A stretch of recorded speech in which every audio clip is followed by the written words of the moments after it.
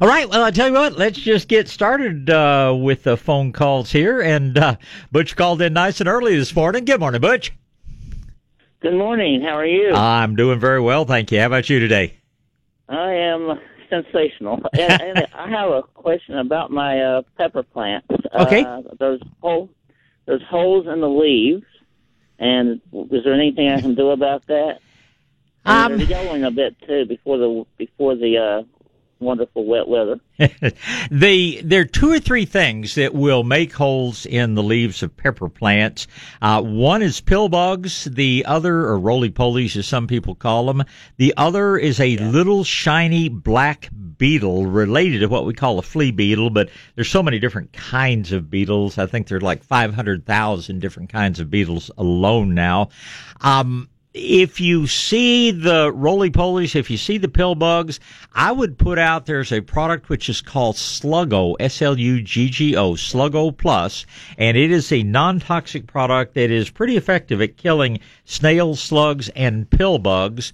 And if the pill bugs, and about 50% of the time, pill bugs are the cause of the problem. If instead you see a little shiny black beetle around, I would turn to a product which is called Spinosad, S-P-I-N-O-S-A-D, Spinosad soap. It is also very safe. Beetles are tough to kill, but this is the most effective thing I found. I also use it on stink bugs. And I'm going to tell you, it almost certainly is one of those two guys. So what you might do is go out at night with a flashlight. This is when they do most of their chomping. And just identify which one it is and go after them appropriately. Again, the Sluggo Plus, it's a good thing anyway because it safely eliminates snails and slugs along with the pill bugs. So either one or both of those products should get you taken care of. Now, having said that, I will tell you that peppers are pretty tough. They've not really started growing vigorously because we're still so cool. And chances are your pepper plants are going to outgrow this damage anyway. It's almost certainly more cosmetic than really destructive. So I'm not telling you have to do anything. But if you want to eliminate the problems, those are two totally safe products that are not going to hurt anything else in the environment and not going to keep you from eating and enjoying your peppers. Okay, and the other question I have is, can you give us the recipe for Garrett's juice? Well, Garrett juice has a number of different ingredients. There is no one recipe for Garrett juice, and everybody that makes it a little bit differently. In fact, if you go out and buy any of the pre-made products, you can buy Garrett juice, you can buy Garrett juice Plus, you can buy Garrett juice Pro. Now, the basic things that go into Garrett juice are some apple cider vinegar, a little bit of liquid seaweed, usually a fish product of some sort. I like the cold pressed fish products. And then in addition, there's usually a little bit of molasses added. Okay. And beyond that, you can add a little bit of hydrogen peroxide. Some people, will add some of the mycorrhizal fungi. Some people might add a little bit of corn water tea. Garrett juice is just it's a combination of different things. Now, none of these things are, really high nitrate, phosphate, potassium, things like that, but it does contain a number of quote, fertilizer elements. It contains a number of things that stimulate growth in your plants. I've always thought of it as just sort of a plant tonic, a plant booster. But as Howard was pointing out to me last week, it also has, quite a few good qualities as fertilizer. If you want to learn a little bit more about it, go to dirtdoctor.com, and he will have a little bit more in there. But maybe tomorrow, if I remember, I'll bring in a bottle of one of the pre-made ones and just read off everything. Maybe liquid humates, just anything that would make a good supplement for your plants. And most organics don't interact. You're not going to reduce the effectiveness of one by putting something else in there. But Garrett Juice is just a combination of things that strengthen plants, that increase. I use it as a seed soak. I find that it speeds up germination. It's good to soak your cuttings in a dilute solution if you're going to root things? That is a great question. It's just, but I can't really give you a formula because I could give you 100 different formulas, and all of those would constitute Garrett juice. Well, thank you very much. My pleasure. You do the same, Butch. Appreciate the call this morning. It's going to be Sid and AJ and Kay, and Sid is up next. Good morning, Sid. Well, good morning, Bob. Good morning, sir. Well, I'm having difficulty getting back into my garden because of the darn chiggers. Oh, man. Isn't that the truth? They are very, very prolific this year. The two things that seem to help in most cases, if you want to get rid of a lot of them to begin with, any of the cedar oil products, probably the most easily findable one is what we call cedar side. But cedar oil seems to be a very, very good way to eliminate or at the very least repel chiggers. I don't know whether it kills them or whether it just drives them somewhere else, but old friend started using this on some little league baseball fields, and because kids don't pay any attention to whether they're flat on their back in the grass or running back and forth through it, and he found that he did that 2-3 times a year, and he never had chiggers in the ball fields. The other thing that I do when I'm going to be, out working, as I have been every day off for as long as I can remember, I go ahead and put a personal repellent from about my ankles up to my knees.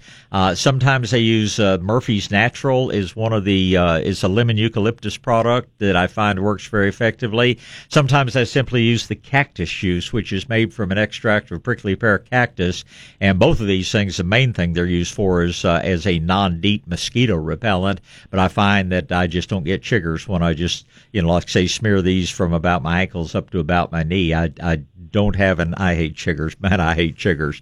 But the other thing about chiggers, too, is if you're out working in an area where you're going to be encountering them, man, take a shower as soon as you get through working, because it takes them a little while to start burrowing into the skin, and just that good hot water and soap is a great way to eliminate about 99% of them. Okay, now I have been looking for the cedar side. Where can you find it? Most nurseries should carry it. I'll have to check our shelves when I get over there this morning, but I'm pretty sure we have it. But it's a pretty well-known product. They make a granular product and a liquid product. And how's the best way to do it? Oh, just a hose-in sprayer. I'm looking at putting out somewhere between 1 and 2 tablespoons per gallon, and it's a nice liquid, goes through a hose-in sprayer really easily. Okay, now,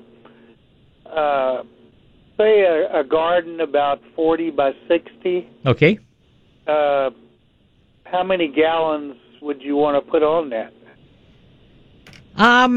40 by 60 is probably going to take roughly a pint of concentrate, which is going to figure out probably we're not soaking the ground, we're just coating the surface. So somewhere between 10 and 20 gallons.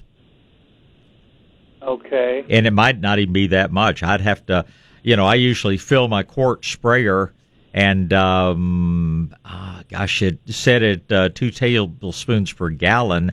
That should easily cover that kind of area. Okay. And what size does it normally come in? And is it a liquid? It's a liquid, and it normally comes in quart bottles. Okay. And you mentioned something about granules. Is that not the preferred way, or is it? It would be an expensive and more cumbersome way to do it. 2,400 square feet, that's bigger than a lot of people's houses, and you'd be looking at a lot of dry material to put out. So unless you're, it also repels a number of different insects. Some people find that, and I'm not sure how true, but I've been told that it's a pretty good repellent for reptiles, and I know plenty of people that are deathly afraid of anything that slithers. And so there may be times that putting it out would be good, but on an area that large, I think the liquid is going to be a much more effective way to go after it. Now, I used raised beds. Mm-hmm. Would you just put it in the aisles, or would you cover the entire garden? I'd probably just put it in the aisleways. Just think about where you're picking up the chiggers, and they're going to be mainly on our grasses and things. So I'd just be doing the walkways in that garden. I wouldn't be, and if that's what you're doing, you might do just as well with a pump up sprayer, 1 or 2 gallon pump up sprayer. You could spray an area that big probably in 15, 20 minutes, and you probably wouldn't use nearly as much of the concentrate, be much less expensive. Okay.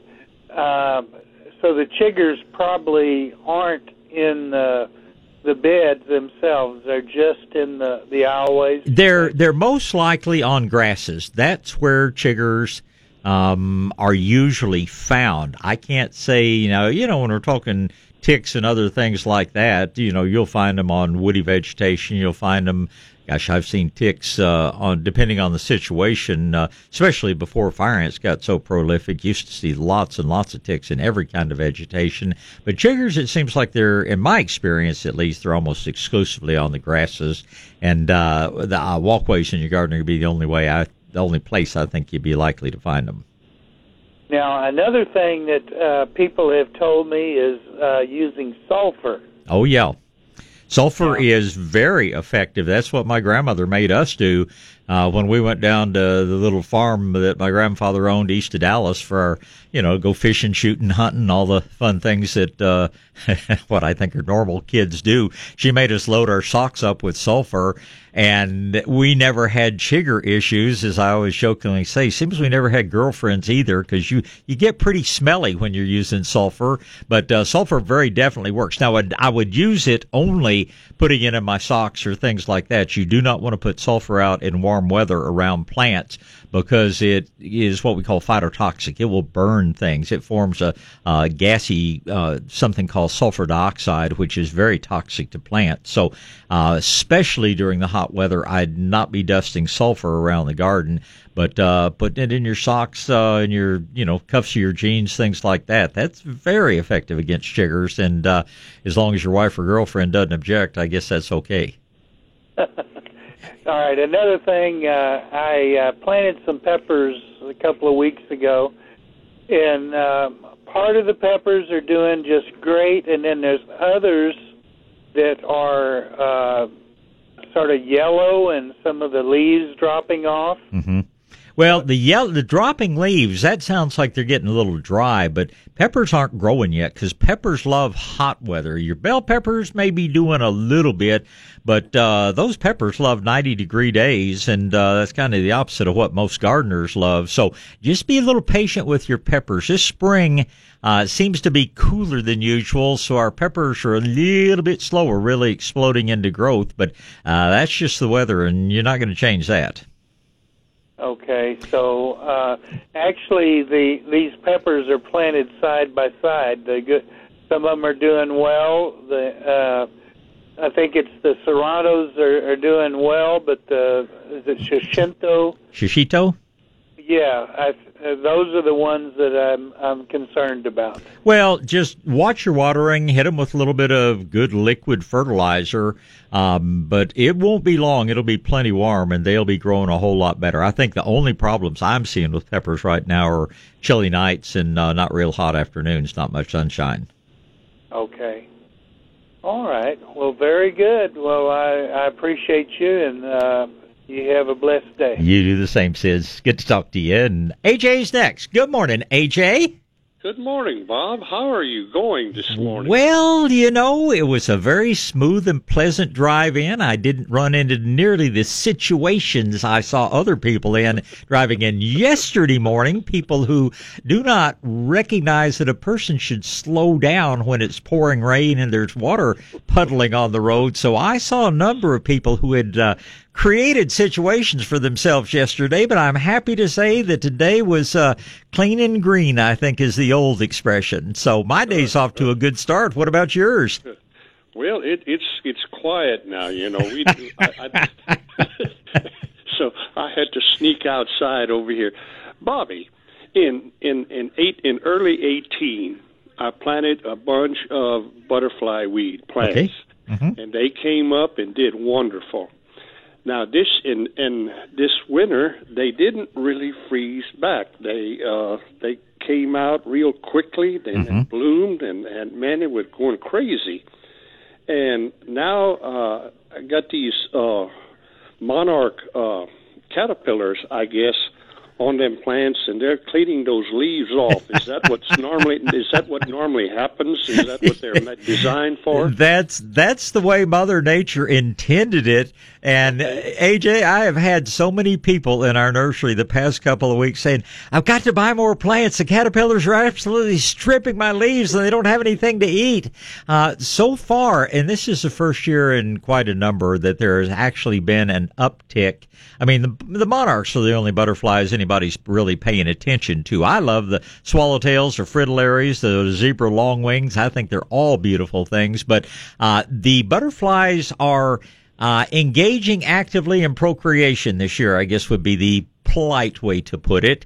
And consequently, they have a bunch of very hungry offspring. And yes, they are just stripping the leaves off plants. It doesn't really seem to set the plants back. The plants seem to come right back out again. But, the businessman in me says, well, you just need to plant about 4 times as many of those plants. But realistically, the lack of vegetation will be a self-limiting factor on, how many of these things survive and turn into butterflies. And if you're out to save the world, as far as the monarch's concerned, you just have to keep finding more and more vegetation to put out there for them. But what you're describing is a very common situation this year. All right. I didn't think there was a need to have to spray. Oh, no, that would be counterproductive to the whole idea of protecting the monarchs. Okay.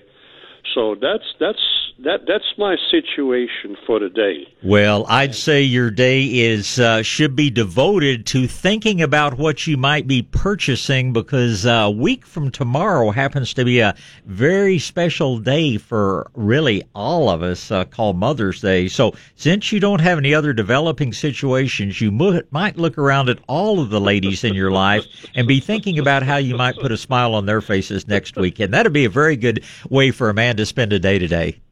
Bobby, you making it tough on old AJ.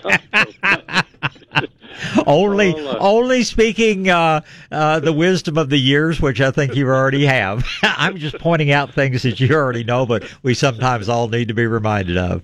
Okay, Bob, I do thank you. Now, I will tell you that there's one activity that I don't plan to engage in, and I would kind of suggest that you don't either. And this is serious. You can go Google it on the internet, and if you like, but this is an important worldwide celebration day, and I'm not making this up. Mm-hmm. This is International Naked Gardening Day. So we're just going to leave it at that. And if you want to go have some fun on your computer, you Google that and you look at the list of all the things that it would be not advisable to do today if you're engaging in that, including things like repotting your cactus and using most any kind of power tools. AJ, keep smiling and I speak the truth. Hey, we'll talk again. Let me get Kay in here before the news break. Good morning, Kay. Good morning, Bob. Good morning. I just have one question. I think you said it's 2 tablespoons of orange oil to a gallon of water for ant drench in pots. Is that right? I would go a little lighter than that. Are there plants growing in the pots, or are these pots just filled with soil and nothing else? Just soil, nothing else. Okay, then 2 tablespoons per gallon would be fine. That would be a little strong. That could burn the roots, and I cut it back to as low as a teaspoon per gallon if there are plants growing in the pots. But pots filled with soil, no. 2 tablespoons should be adequate to kill the ants, and it will not leave any harmful residue behind in the soil. How long does a person have to wait before you can plant something in that pot? Maybe 5 minutes. It kills the ants pretty quickly. Okay. Actually, I would wait long enough for the soil to dry out. I wouldn't necessarily want to be putting a lot of young, tender roots against orange oil. So maybe overnight to be safe, but there's no long-term wait. Like the next day. Yeah. All right. That makes sense. All right, that's all I needed today. Boy, I wish everybody were that easy to please. You get out and enjoy your weekend, Kay. And I thank you so much for all your help. You're such an encouragement. It's always a pleasure, and I appreciate the call this morning. Thank you. Okay. Bye. Bye.